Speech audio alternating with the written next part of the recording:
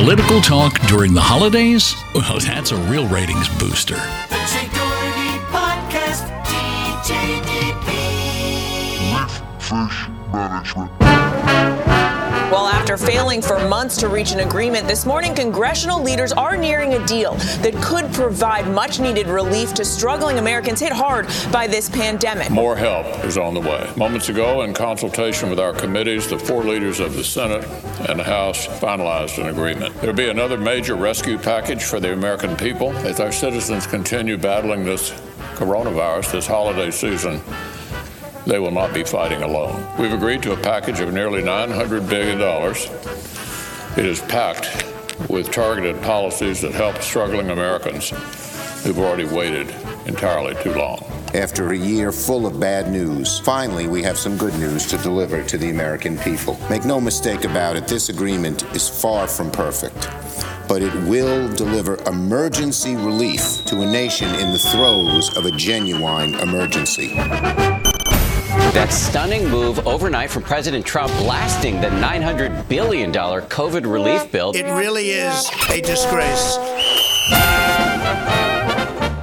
$85.5 million, $134 million, $1.3 billion, $25 million, $40 million, $154 million, $7 million, $25 million, $2.5 million, $2 million.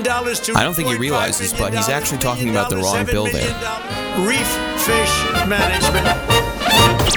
The Jay Doherty Podcast, episode number 141, Confusing Division. Today on the Jay Doherty Podcast. These past 2 weeks, Republicans, Democrats, Trump's team, and many members of Congress all disagreed, or were just plain confused, over the direction of the COVID-19 stimulus and the coinciding Omnibus package. As Democrats pushed for more money in individual payments, the president, breaking with traditional conservative philosophy and going against the arguments of his own negotiators, agreed with the Democrats, but before getting his way, he signed the bill into law. The divisions, subdivisions, and subdivisions of the subdivisions, of which there are many, are broken down in this episode.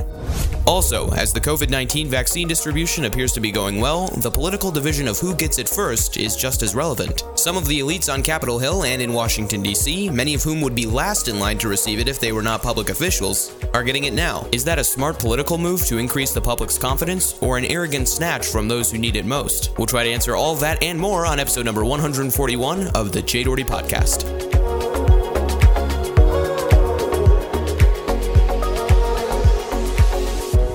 You're listening to the Jay Doherty Podcast. And that is correct, everyone. Thank you very much for being here. This is the Jay Doherty Podcast. It is episode number 141. Thank you very much for being here. It is currently late on a Tuesday, December 29th. It's 11:13 p.m. as we begin today's episode, and I appreciate you being here and listening. Thank you very much. There is a lot of news to get to. I apologize for the brief hiatus there over the Christmas holiday, and as we go up towards New Year's, and if you celebrate Christmas or Hanukkah or any of the many holidays that took place in the past week or ever, I wish you a very happy holiday, and thank you very much for tuning in to today's show. So before we get to any of the news, the majority of which will be about the COVID-19 relief bill, the coinciding Omnibus package, which the president and the media and everyone in the world seems to have a very difficult time distinguishing between, because they're two separate bills.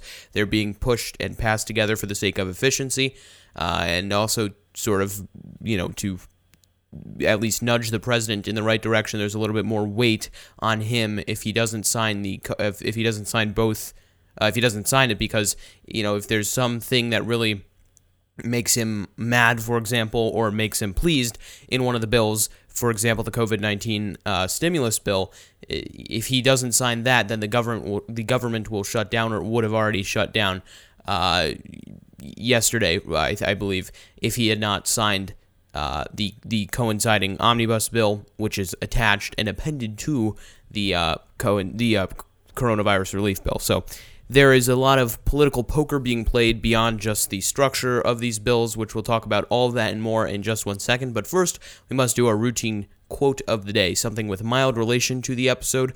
But as always, quote of the days do not imply that I agree with them. So the quote of the day today is from John F. Kennedy, who's the 35th President of the United States, and it is about negotiation. It is as follows: "Let us never negotiate out of fear, but let us never fear to negotiate. And I think that is a very relevant quote to the many, many, many days of negotiation that have been happening about this whole entire COVID-19 relief bill and the Omnibus bill. And the Omnibus bill is sort of just a fancy way of saying the bill that is supposed to fund the government. It is the routine bill that gets passed every single year to fund the government. It is the determiner of what, and I know that's not a real word, it is the sort of the thing that determines whether or not the government should shut down or not, depending on what the president does or does not sign it. There's a lot of stuff in there that may or may not have anything to do with funding the government, because there's just a lot of political, jabs in there on the left and the right. But that's essentially what the whole omnibus package is. I just think going into this episode, and I'm going to talk about it more in a second,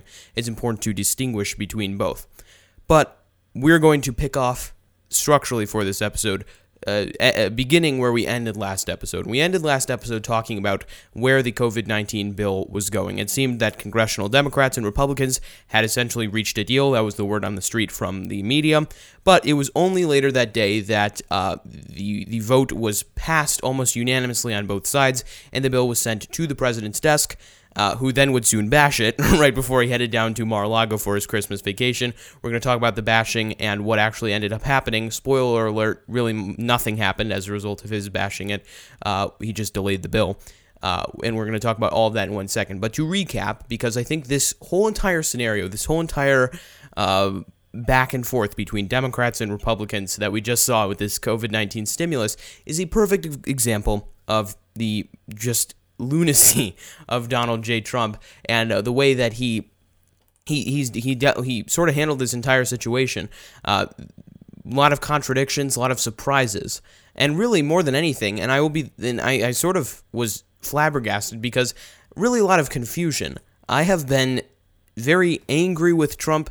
I've been upset with things that he's done. I've been happy with things he's done, but I've never really been confused with what he's done. And this was the perfect culminating moment, perhaps one of the best emblems of his exit, was this very, very, very weird, just the way he's handled this entire COVID-19 relief bill, the one that he just signed, actually, spoiler alert, before he leaves office. But I'm just going to walk through exactly what happened since it's been sort of a while and I haven't talked about it on this episode yet. So according to Andrew Taylor, who's a reporter from the AP, Congress passed a $900 billion pandemic relief package that would finally deliver long-sought cash to businesses and individuals and resources to vaccinate a nation confronting a frightening surge in COVID-19 cases and deaths. Lawmakers also tacked on a $1.4 trillion catch-all spending bill, that's the Omnibus bill, and thousands of pages of other end-of-session business in a massive bundle of bipartisan legislation as Capitol Hill prepared to close the books on the year. The bill approved on Monday night went to President Donald Trump for his signature, which was expected in the coming days and it was expected on behalf of the world, on behalf of Democrats, and most importantly, on behalf of the Republicans who negotiated for him, both McConnell in the Senate and Steven Mnuchin, who he just threw under the bus, and even conservatives, not only for the philosophy of contradicting what his negotiators argued, but also just for the sake of human decency, are calling Trump out for throwing Mnuchin under the bus. One of the important lines in this entire article from the AP is that 6 GOP senators voted against the bill initially. Marsha Blackburn of Tennessee, Ted Cruz of Texas, Rand Paul of Kentucky, Rick Scott of Florida, Mike Lee of Utah, and Ron Johnson of Wisconsin. Now, what do these fine people have in common? These guys are some of the most stalwart conservatives in Congress. Not only are they Republicans, they're pretty extremely conservative. I would say that they are some of the most right of the right in Congress, particularly Rand Paul, who is very anti-spending in all forms on many things. I remember there was a bill to aid some individuals, and there was a program, federally subsidized program about 9/11 and the victims of 9/11 and supporting those victims, and he was opposed to it as a Republican because he was concerned about the additions of that program, which were relatively small, to the national debt. And basically any concern, he's very anti-federal spending, as most conservatives would be. But anyway, back to the votes that they made on this bill. They all voted against the bill in the Senate. And you may think that this was a coordinated effort, because as I said before, Trump rejected the bill. He threatened to veto it, essentially, in a press conference that was very unexpected the day after. You may think that, maybe, because Rand Paul and Ted Cruz and Ron Johnson and Rick Scott are all vocal Trump supporters that have at least at some points been Trump supporters, you may think that they would coordinate this effort and that this was something that is just the far right of the far right speaking out, of the Trump support. But no. The president and these 6 Republicans had drastically different reasons for rejecting this bill, and there really was absolutely no coordination. In fact, it would probably be the opposite of coordination. It's just a complete lack of coordination. If you listen to the end of last episode, you may remember I went through the conservative and liberal economic philosophy that would probably inform the way that lawmakers would vote on this bill. And all of that was inspired. In fact, the only reason I went through it was because of the odd division in this country between the congressional Republican establishment and Donald J. Trump. The division between Donald J. Trump as a character, as a person, and what he believes, what his policies are, in some cases, not most cases, but some cases, and the Republican establishment. Because, as I have said trillions of times, Donald Trump knows nothing about the policy, I would argue. I don't know, maybe his advisors give him 3 sentences, but he, like most presidents of past, does not write the policy. He probably doesn't really know much about conservatism. He's really just a huge resistance to the liberal establishment. That's why he was voted. It was not because of his policies. There are very few Trump supporters, or at least hardcore Trump supporters, as in people who literally attend his rallies for whatever reason, that seriously believe that that conservative policy is something that, that's the number one reason that they support him. It's really just more because he is a troll and, he sort of can relate in a sense, I believe. That is sort of why. It's more to fight, as conservatives call it, the culture war. Nothing at all to do with governing conservatively, although I do think that governing conservatively and talking straightforward and being a trustworthy individual does attract to the main centrist America, and that should have been more of a campaign strategy for him if he wanted to win. Of course, he couldn't help himself, and that is why I believe, in large part, he lost. Anyway, back to this whole liberal and conservative economic philosophy that may or may not inform the way that lawmakers would vote on the COVID bill and the Omnibus package. All of it was inspired by the division of Trump. So the division really rooted on a tweet that Trump tweeted out on Friday, which is the Monday before the stimulus bill was voted on very late at night by Congress. Trump tweeted out, "Why isn't Congress giving our people a stimulus bill? It wasn't their fault. It was the fault of China. Get it done," all in caps, and give them more money in direct payments.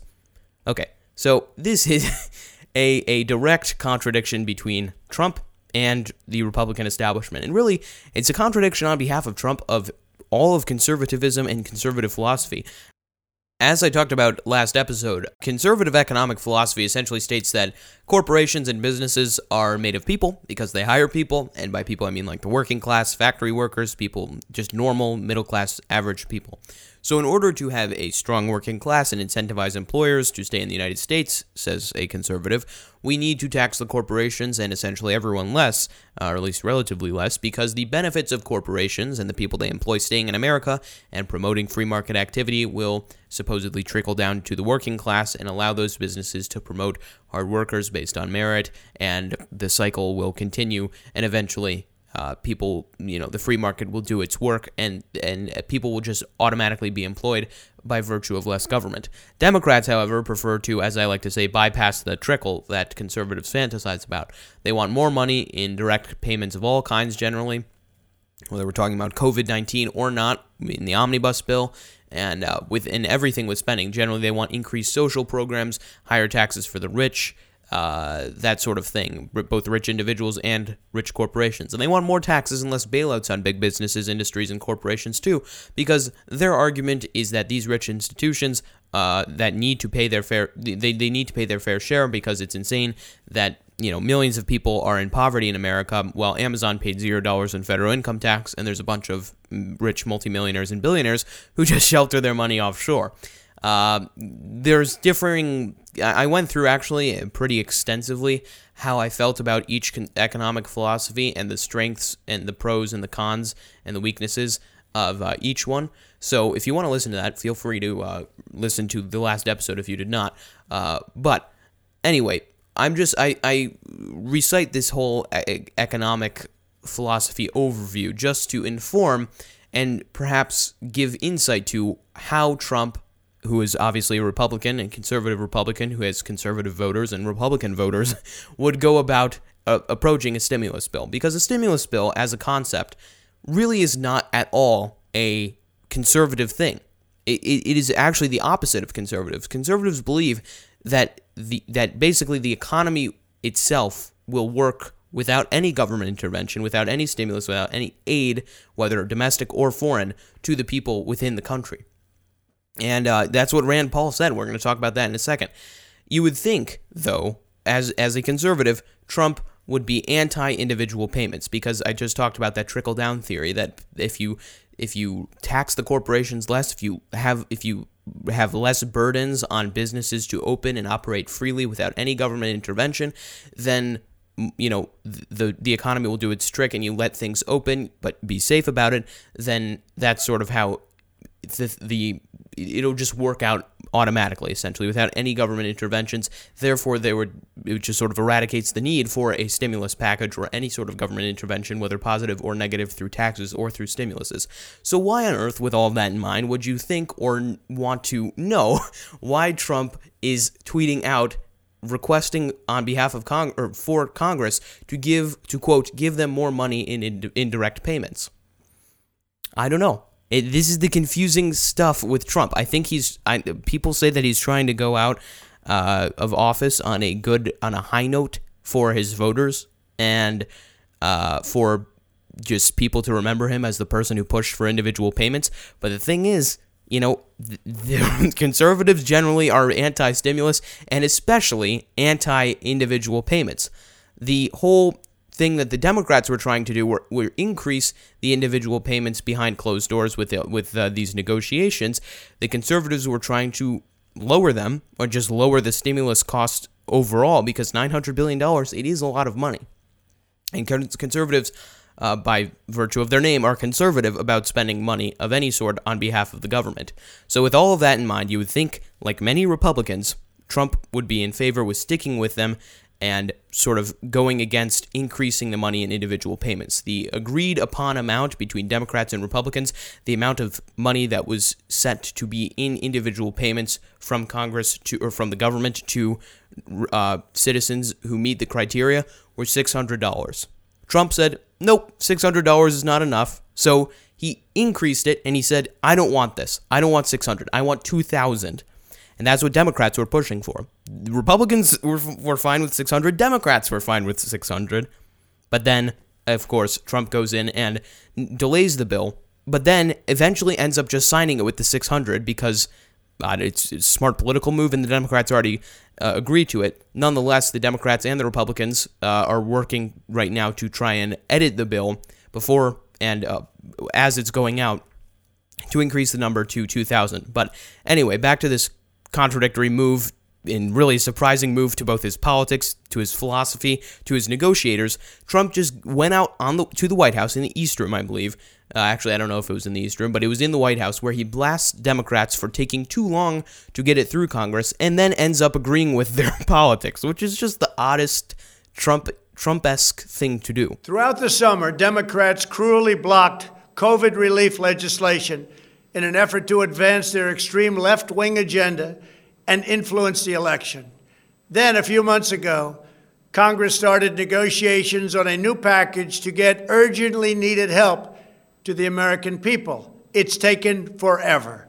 However, the bill they are now planning to send back to my desk is much different than anticipated. It really is a disgrace. Okay, so he said something a very negative connotation to left-wing agenda. Let's listen to that first part one more time. Throughout the summer, Democrats cruelly blocked COVID relief legislation in an effort to advance their extreme left-wing agenda. Okay, their left-wing agenda, which I'm about to agree with.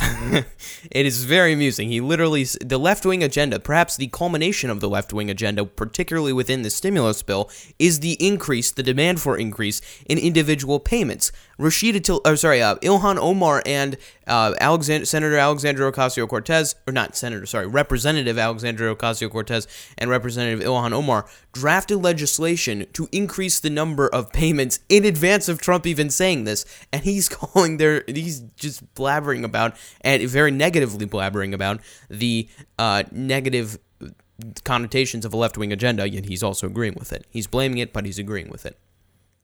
Him calling the bill a disgrace also, or a disgrace, as he just said, and then acting like he or his team or Congress or his Treasury Secretary had no idea what was going to be sent back to his desk is wholeheartedly dishonest.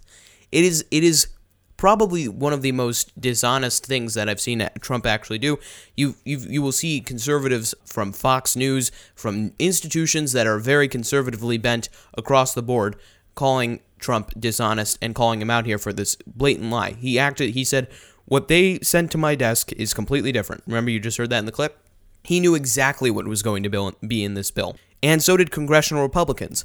I say that, objectively, without any exaggeration, they knew exactly what was going to be in this bill. In fact, before all of this bashing the bill nonsense on behalf of Trump happened, even before the bill passed Congress, in advance of the previous episode of this podcast, Steven Mnuchin, the United States Treasury Secretary and one of Trump's top people and one of his top negotiators, he was on the floor literally overseeing and facilitating the negotiations between Democrats and Republicans in Congress, literally said that the money would be ready to go next week, and essentially implied that he, as a top-ranking member of the Trump administration, was under the impression that Trump was going to sign this bill and that there'd be no problem because he oversaw the negotiations. Basically, he implied that Trump was going to sign the bill, and this was in advance of the bill even passing Congress, even getting to his desk. Let me emphasize that people are going to see this money the beginning of next week. So it's very fast. It's money that gets recirculated in the economy. So people go out and spend this money, and that helps small business, and that helps getting more people back to work. That clip aired on December 21st, 2020. Trump's angry speech, which you heard in the beginning, and just moments ago, that was on December 22nd. So Mnuchin was out there publicly praising the efforts of what Congress did and what basically what a Trump-allied institution did. Yet Trump, the next day, was going out there, unbeknownst to Mnuchin, I would assume, criticizing him and everything that he did and everything that Mnuchin and Republicans and Democrats worked very hard for over the course of months to actually achieve and get a compromise on. All of this, the hypocrisy of Trump here, drew widespread criticism, obviously from the left, but also even from right-wing pundits, both on policy, on philosophy, and on what Fox News anchor Bret Baier described as Trump throwing Mnuchin under the bus. And that is precisely what he did. And I thought Bret Baier's analysis of this was very good. President Trump is throwing his Treasury Secretary, Steven Mnuchin, under the bus. Mnuchin has been in the conversation for months with leadership about how this was going to go and what compromise they could agree to, and finally getting to this compromise that was passed through both chambers, and now the president's saying it's not good enough for me. So this is why we see, and he's exactly right.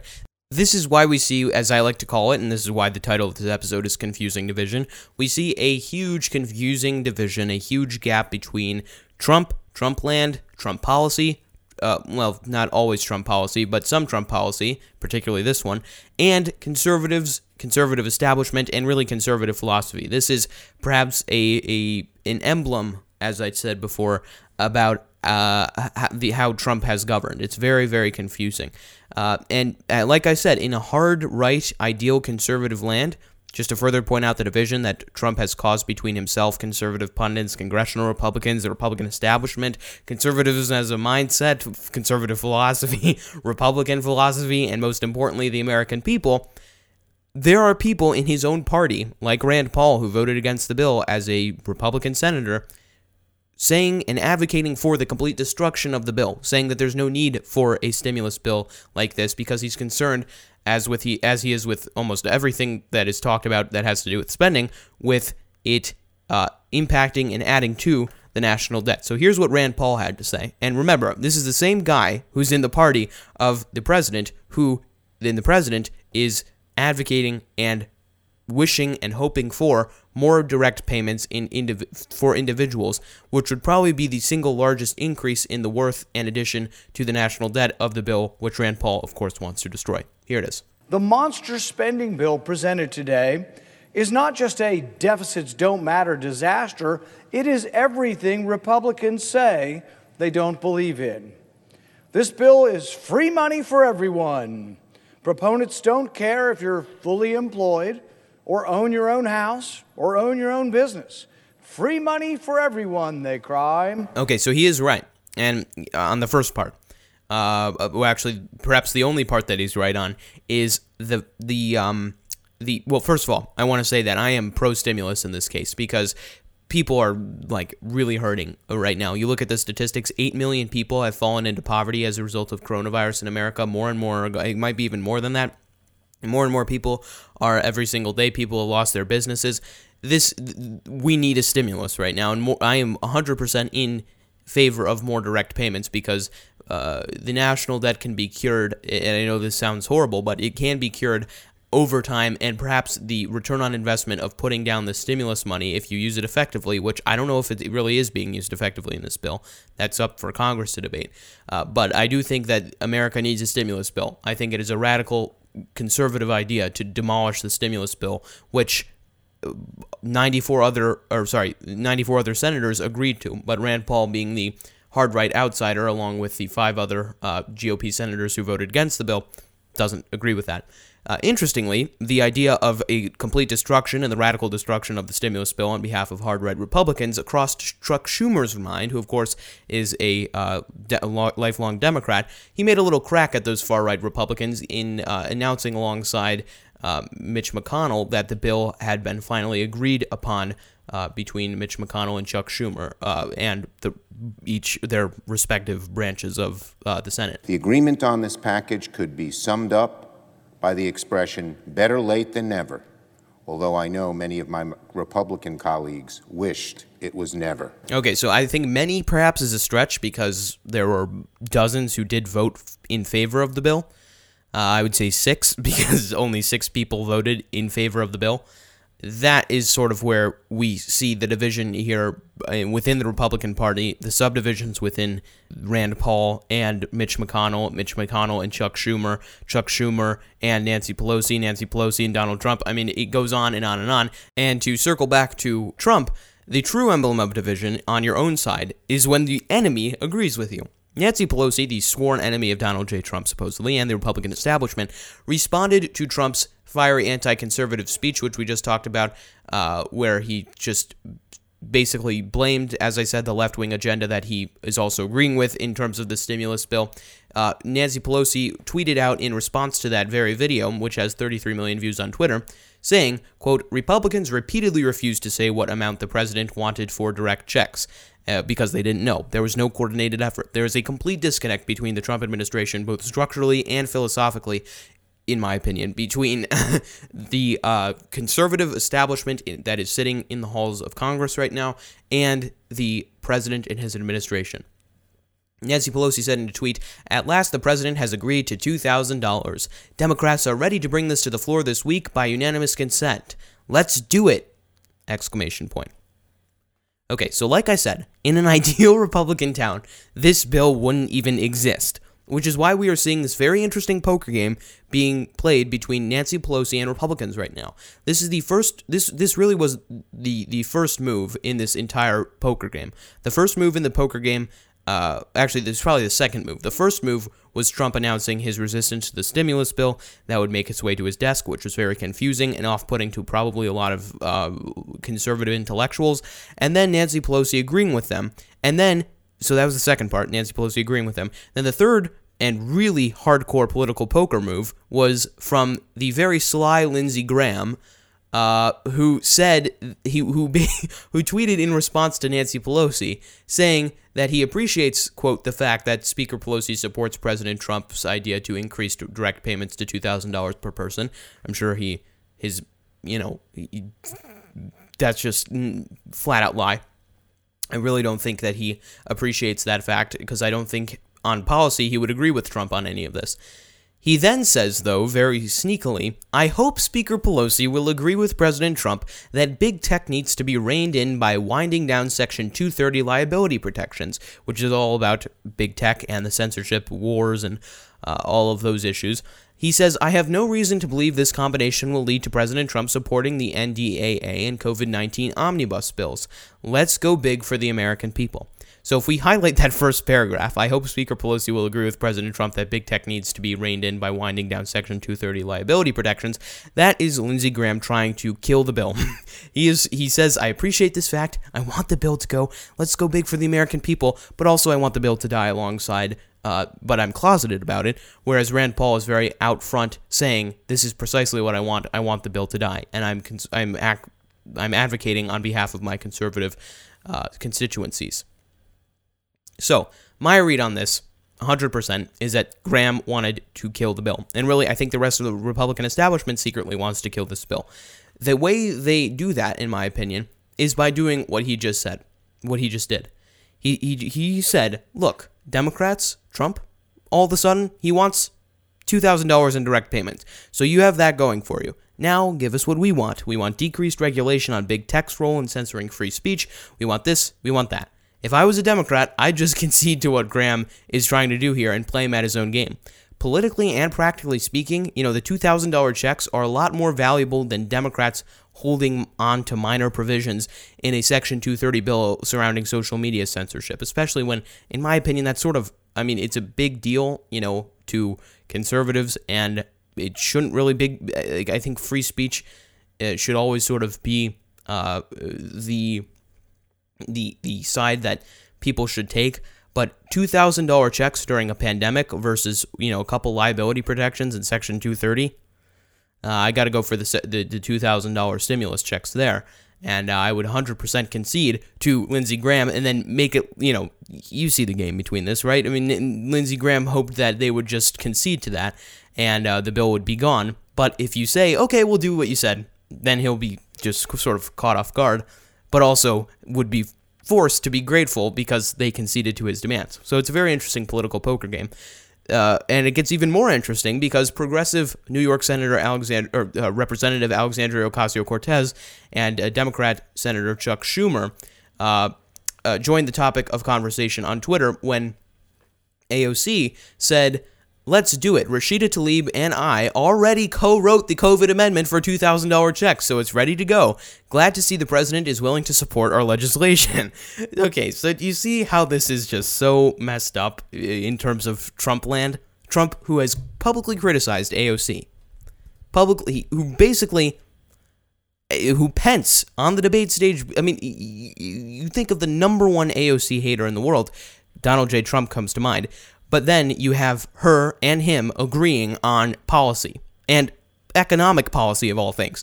I mean, this is the most backwards thing ever. So anyway, Chuck Schumer, and I'm saying politically, not policy-wise, just Donald Trump and AOC agreeing on something, is that really something that you would expect to see, is particularly on economic policy during a crisis?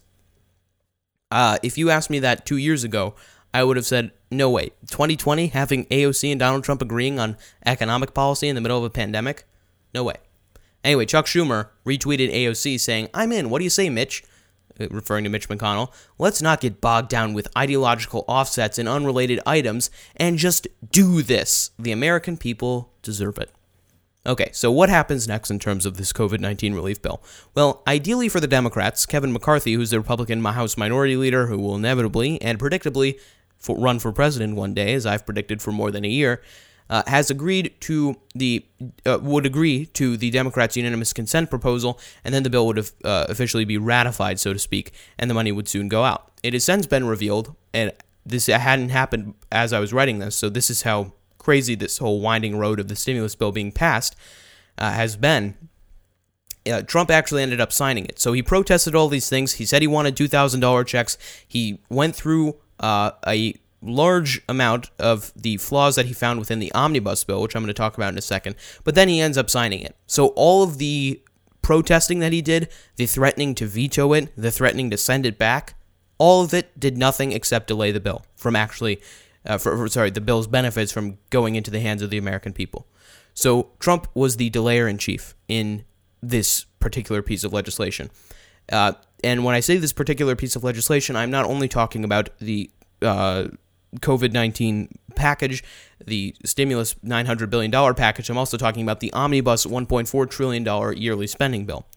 So at the same time that this whole COVID-19 bill and negotiations about the direct payments are going on, the coinciding Omnibus bill is causing lots of confusion in the nation's capital. To briefly explain and eradicate any confusion that has been caused, I will reiterate what I said at the beginning of this episode.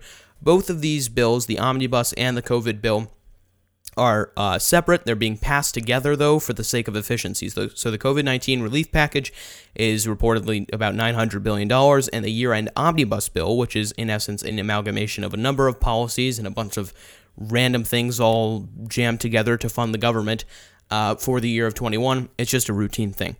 So the National Conference of State Legislators has a site detailing the many, many, many billions and billions and billions of dollars into the trillions allocated for various industries in this government funding package, which you can find at the show notes at j-doherty.com/141. And they go through each section. It's divided between agriculture, commerce, defense, education, energy, environment, the FCC, FEMA, Federal Trade Commissions, financial services, Homeland Security, Health and Human Services, Housing and Urban Development, Interior, Justice, Labor, Technology, Transportation, and Army Corps of Engineers, Treasury, Veterans Affairs, and tax provisions. So all of that is very complicated. I think the entire bill is like 6,000 pages. They had to wheel it over onto carts across the halls of Congress. So Trump's problem with it, seemingly, is that with the entire COVID bill, other than the individual payments that he complained about, them being too small, which is just the most confusing thing I've ever heard come out of the mouth of a conservative. The thing that he's had the most problems with, though, if that's not enough, is the $1.4 trillion portion of the larger and total $2.3 trillion duo of bills that is passing Congress right now. So $1.4 trillion is the Omnibus, $900 billion is the COVID-19 relief bill. They're two separate things, and that's sort of what is happening right now. But the problem is, or the problem Trump has with the entire overall bill, which we can just call it Bill A, for example, which encompasses both, is the majority of the problems lie within the $1.4 trillion portion of the larger bill. So Trump, on a fundamental level, does not seem to understand the difference, though. Neither does, I don't think, and maybe I'm not doing a good job articulating it, but the media also does not seem to understand that these are two separate bills, or at least they don't articulate that as clearly in some of their articles. They have clarified, they have fact-checked, they have corrected Trump on this, generally speaking, but the reality is that these bills are two separate things that are being pushed together in a special, unique case because of coronavirus right now. So anyway, Trump doesn't understand the difference because he said that the bill is a COVID relief bill, but it has almost nothing to do with COVID, but then he read off the other bill that actually is not about COVID. It was designed to have nothing to do with COVID. Here's what he said. It's called the COVID relief bill, but it has almost nothing to do with COVID. Okay, that's just, it's not true. The Omnibus bill, which is designed and is routinely having nothing to do with coronavirus because coronavirus didn't exist in 2018, 17, 16, 15, 14, throughout all of American history. This is a routine thing that happens. It's to fund the government. He's had omnibus bills cross his desk before, but he's messing up the difference between the omnibus bill and the COVID-19 stimulus, the 2020 stimulus that is going out right now. So nonetheless, it would not matter, though, because if he hypothetically chose to veto one, he would have to veto another one. Like, he'd have to veto, if he wanted to veto the omnibus one, he'd have to veto the COVID one because they're jammed together. If he wanted to veto the COVID one, he'd have to veto the omnibus one. So it really doesn't matter, but for the sake of accuracy and just understanding the difference between how these things work legislatively, I think it's important to point out that these are two separate things. His particular problem, though, is other than his non-conservative desire to see the checks increase from $600 to $200 in the COVID-19 relief bill, his main problem is within the government funding omnibus bill. Why? because he thinks there are a lot of frivolous and non-nationalistic policy in there that violates his America First policy mindset. At least that's my read on it. What you're about to hear is a very funny rant from Trump in his most recent speech about this topic, in which he squawks about the admittedly relatively useless provisions in the bill, especially when the alternative would be giving money to the American people. So, to reiterate, Trump insinuates that all of these funny things he reads off are a part of the COVID-19 relief bill. They are not. They have nothing to do with the COVID relief bill, other than the fact that they're jammed together in one piece of legislation, but they're two separate bills. So he insinuates right after he said, like, this is literally, I just paused the tape. Right after he said the thing about how the COVID-19 relief bill and how the COVID-19 relief bill has nothing to do with COVID, he says all this stuff, implying, actually directly stating, that the COVID-19 relief bill contains all of these things. That is not true. So what you're about to hear are provisions that are a part of the other Omnibus bill that Congress is trying to, or I guess already has now, routine passed, but alongside this one. So without further ado, here is Mr. Trump. This bill contains $85.5 million for assistance to Cambodia, $134 million to Burma, $1.3 billion for Egypt and the Egyptian military, which will go out and buy almost exclusively Russian military equipment. $25 million for democracy and gender programs in Pakistan. $505 million to Belize, Costa Rica, El Salvador, Guatemala, Honduras, Nicaragua, and Panama. $40 million for the Kennedy Center in Washington, D.C., which is not even open for business. $1 billion for the Smithsonian, and an additional $154 million for the National Gallery of Art. Likewise, these facilities are essentially not open. $7 million for reef fish management, $25 million to combat Asian carp, $2.5 million to count the number of amberjack fish in the Gulf of Mexico, a provision to promote the breeding of fish in federal hatcheries, $3 million in poultry production technology, $2 million to research the impact of down trees, $566 million for construction projects at the FBI. The bill also allows stimulus checks for the family members of illegal aliens, allowing them to get up to $1,800 each. This is far more than the Americans are given. Okay, so he blend at that last sentence about how quote-unquote illegal aliens are getting parts of the stimulus checks. He is blending the two together. For the most part, 95% of it, he's just incorrectly citing and saying that it's about the COVID-19 bill. It simply is not. It is the Omnibus bill. There are two separate things being passed together. So that's funny, and the stuff about him talking about counting the number of amberjack fish in the Gulf of Mexico and going through and just squawking there, going into very specific portions of the bill and criticizing them, for the most part, is actually a good thing to do, in my opinion. I think politicians should do that more frequently, to be honest. I think they should cite specific policy concerns and things, and then tell the American people why specifically they're vetoing it. But, again, this is how weird that is. In the same speech where he's telling the world that he wants more money in direct payments, he also is criticizing the increase and large portions of foreign aid in the Omnibus bill. The lack of foreign aid, the drive to neglect foreign aid is a very conservative thing, but in the same speech, he wants more direct payments to American people. To the American people. So his concern at all is just completely, with conservatism, is just completely out the door. So I'd like to reiterate that he misidentifies the COVID-19 bill with the Omnibus bill on purpose for political points. I don't know why he would actually do that. I don't know why his advisors wouldn't correct him or at least make it clear, because it makes really no sense to actually do something like that that's just objectively untrue and pre-written. He was reading off of a teleprompter that had explicitly incorrect information that he identified as incorrect as well. He also said that what they gave him was nothing as he expected. That is just simply not true. Mnuchin and his team knew specifically what was going to be in that bill, and it was anticipated even before, and it was implied on behalf of Trump's people directly that Trump was going to sign it. He then did not. He protested for a couple days, almost a week, I think. Not almost a week, couple days though, and then he finally caved and signed it right before the government would actually have to shut down. So, while it looked as if he was going to perhaps do some good for what people on the left would consider good, it ended up that he just delayed the bill. He actually achieved absolutely nothing in his rhetoric and his ranting there.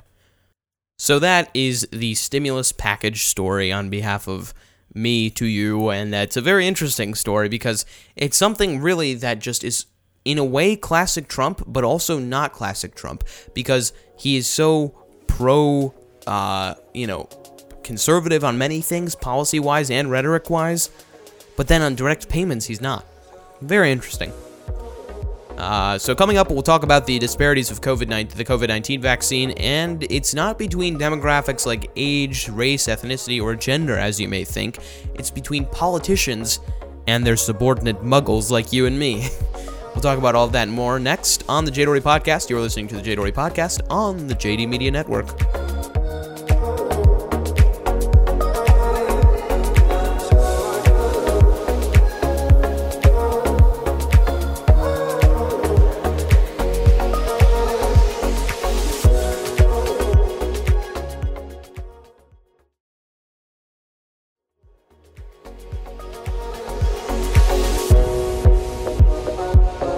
Welcome back, everyone. This is the Jay Doherty Podcast on the JD Media Network, streaming live now Wednesday, December 30th. It is past midnight. It's 12:14 a.m. on Wednesday, December 30th, 2020. Thank you very much for being here. So, we return to our conversation on a different topic here about COVID still, but not about the stimulus, about the age-long struggle between the general public and the elites of Washington specifically. This whole struggle has inevitably resurfaced in the context of COVID-19 and vaccine distribution. The issue at play here, in this particular scenario, is that young, healthy congressmen, governors, mayors, elected officials, etc., are getting the COVID-19 vaccine before anyone else. Certain people see this as a good thing because it promotes public confidence in the vaccine, and other people see it as a power grab by the elite that removes the concept of prioritization from those who need it most, and those who need it most are, of course, the elderly people with pre-existing conditions, or both. So, my position on this, whether the politicians should do it as a sign of good faith in the vaccine and the scientific community versus them stealing it from people who actually need it, is as follows. Politicians should be treated like every other person on the planet in almost every case. This country and democracy was designed, in my opinion, so that the electorate is equal or even above, in terms of holding their politicians accountable, those that they elect. Older politicians should get it because they happen to be in the elderly category, just as their non-politician twin brother should be able to get it in the exact same order. That rule applies to every age and every person with pre-existing conditions out there, in my opinion. Millennial politicians with no pre-existing conditions that make them qualified to receive the vaccine, and most Gen Xers with no pre-existing conditions should not at all be ahead of a person above the age of 60 without or with pre-existing conditions, period. Simple logic. That's my opinion. But not to everyone. And who's the opposite of everyone? The political elite, at least some members of it. According to the Washington Post, when Vice President Mike Pence and his wife bared their arms on national television to receive the coronavirus vaccine, a doctor just miles away who treats patients stricken with COVID-19 was still waiting for a dose of prevention. The internal medicine resident at MedStar Georgetown University Hospital watched with frustration last week as inoculations were administered to scores of government leaders, including lawmakers who refused to wear masks, and Trump administration officials who minimized the pandemic, while she and her colleagues were initially left unprotected because their hospital had received fewer than 1,000 doses of the scarce resource. Okay, that is an absolute problem. Seeing a doctor who is treating and could save dozens, if not hundreds of people's lives, versus Mike Pence or any politician out there getting the vaccine, that is really enraging because it should just be on who is in the order that these places are trying to that the order that is recommended by the CDC, or whatever the order that the state is going in, or whatever provision is actually being overseen and basically enforced on a statewide level or on a municipality. So, of the elites who have been vaccinated first, there is Mike Pence, as we just said, Iowa Senator Joni Ernst, South Carolina Senator Lindsey Graham, Indiana Senator Todd Young, Ron DeSantis, Florida Governor, Iowa Governor Kim Reynolds, and others. Let's see, who else is out there? Marco Rubio also got it. There's a controversial tweet. He said, I know I looked away from the needle, and yes, I know I need a tan, but I'm so confident that the COVID-19 vaccine is safe and effective that I decided to take it myself. Now, of course, he got bombarded on Twitter. Comments vary from, why do you get to skip the line ahead of healthcare workers? All these just negative tweets about him. There's also positive ones. Some people disagree. There's actually a good portion of people that disagree with this. I am not one of them. I am of the strong position that politicians are equal to the public, and they should be in the exact same line as if they were not a politician, because it's just simple logic, in my opinion. Another one of, unfortunately, many examples of this is when Representative Alexandria Ocasio-Cortez, who's a Democrat of New York, 14th District, got the vaccine and then was called out by many Republicans and Democrats. Not only Democrats, but indirectly one of her progressive allies and member of the squad, Ilhan Omar. So AOC posted some media of her getting the vaccine on various mediums, and then Ilhan Omar tweeted out, It would make sense if it was age, but unfortunately, it's of importance and it's shameful. Now, this is not, I want to make this very clear, not in direct response to AOC, but I'm just reading what she has to say. We are not more important than frontline workers, teachers, etc. By the way, she did misspell then. It should be THAN, not THEN. I'm not just pointing out her. Trump makes mistakes like this all the time. Who are making sacrifices every day, which is why I won't take it. People who need it most should get it. 100% agree with her. 100%. And just for the sake of political equilibrium, many Republicans, for example, South Carolina Representative Nancy Mace, tweeted out Congress shouldn't be putting themselves first in line for the COVID-19 vaccination when the average American can't get it.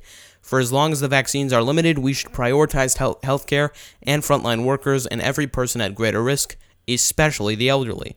I've had COVID already, and I know it is a serious illness, she says. I want to help make sure others get it, especially those who are most vulnerable. I'll wait my turn in line with the rest of my constituents when the vaccine becomes available for the rest of us. And yes, I will get it. That should be the response. And this is a Republican woman who has had COVID. She's saying that people should be waiting, and her fellow congressional individuals, Congress people, should be waiting in line along with the rest of the American public. I completely agree. And as I said, there have been varying degrees of strong responses from politicians in Washington, D.C. Some people say, I don't really care, it's just one dose. Some people say, politicians should definitely get it because it shows confidence in the vaccine, and there's little confidence in the vaccine, and them getting it, increases my confidence. There's really no middle ground of people in this debate, though, in terms of people who hold the opinions. However, people like me who believe that the elderly and those who most need it should get it first are sort of the ones who are the strongest and most fiercest defenders of their opinions, both privately and publicly. One example of this, as we talked about in the last episode, was from a very moderate Democrat, Tulsi Gabbard, who said the following in a Twitter rant, basically saying that it should be of no question, 100%, that the elderly and people who need it most should get the vaccine before any politician even dared to stick a needle in their arm that contained the COVID-19 vaccine. Heartless, arrogant, unelected CDC bureaucrats have decided that the lives of elderly Americans just don't count. Now, for months, the CDC has been telling us that the elderly are the most vulnerable. But now they are recommending that 100 million so-called essential workers, which means healthy people working at everything from liquor stores to telephone companies, that they can get the vaccine before our grandparents can. that members of Congress like me, we can get the vaccine before at-risk seniors can. People like my aunt, who is imprisoned in her own home because of the danger that if she catches the disease, she could die. This is immoral and bad health policy. I had planned to take the vaccine, but will now stand in solidarity with our seniors by not doing so until they can. I urge my colleagues in Congress who are under the age of 65 and healthy to join me. Okay, that's definitely a good response to it. And thankfully, the CDC did change their recommendations after criticism from Tulsi Gabbard and many others. So that is definitely a good thing. And on this topic overall, I'm in complete agreement with Gabbard, with Mace, with Omar, and the rest of the Congress peoples who chose to wait in the normal people's line for the vaccine. I mean, as I said before, whoever, like the twin brother of the politician, or the twin sister of the politician, or the twin sibling, or any kind of the politician should be exactly in the same place as the politician themselves. It is 100, like, they should not be treated any differently. And the reason I say twin brothers or twin sister or whatever is because they would have the same characteristics, presumably, obviously, of age, but also of hopefully everything else. I just think it's an obvious answer. The politician should be in the same exact. And same with the rich, and same with anyone who has, same with the doctors, same with anyone who has special access, doctors' families. The line should be the line, and the line should be formed by elected people, not unelected people. And that should be the line that is followed. So I'm in complete agreement with all these people. The main and really only argument I've heard from those who disagree with me on this is confidence is built when the politicians take the virus. I don't have any. So here, two questions that or two statements I would respond to that argument with, because I completely disagree with it. Number one, do you really have any confidence at all in your politicians to do anything for you? I mean, I'm sort of joking here, but not really. Like, do you really? I don't really have more confidence in the vaccine if Donald Trump gets it versus or any president really or any politician gets it. And number two, this is far more important than that little political smear. Confidence is built when you see evidence of the vaccine working at a large scale. And we will hopefully see that confidence is built shortly as a result of a large proportion of the public being vaccinated. And hopefully we see that confidence spike as a result of simply a large number of people being vaccinated. In the meantime, though, if you've been vaccinated or not been vaccinated, if you are in the line or not in the line, please, please, please wear a mask and be safe. I would really appreciate it if you do that as a public service to yourself and to people around you. The phone number for this podcast is 312-625-8492. You can receive emails and newsletter updates at j-doherty.com/newsletter. Read and listen to show notes and episode highlights at j-doherty.com. Clips and highlights at thedohertyfiles.com. The audio clips from this episode were from the White House, CNBC, Fox News, C-SPAN, and Twitter. Music was from Manalden. Complete credit and link to hear the full song can be found at j-doherty.com/141. Jingles were from Jam Creative Productions. This has been a JD Media Network production. Thank you so much for listening.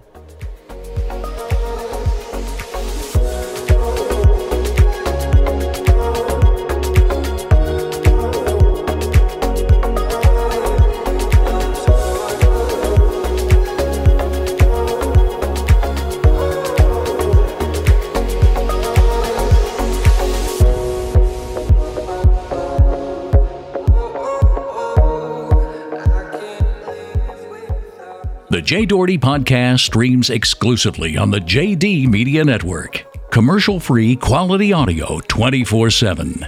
The Jay Doherty Podcast, a JD Media Network production. Copyright Jay Doherty 2020. Thanks for listening.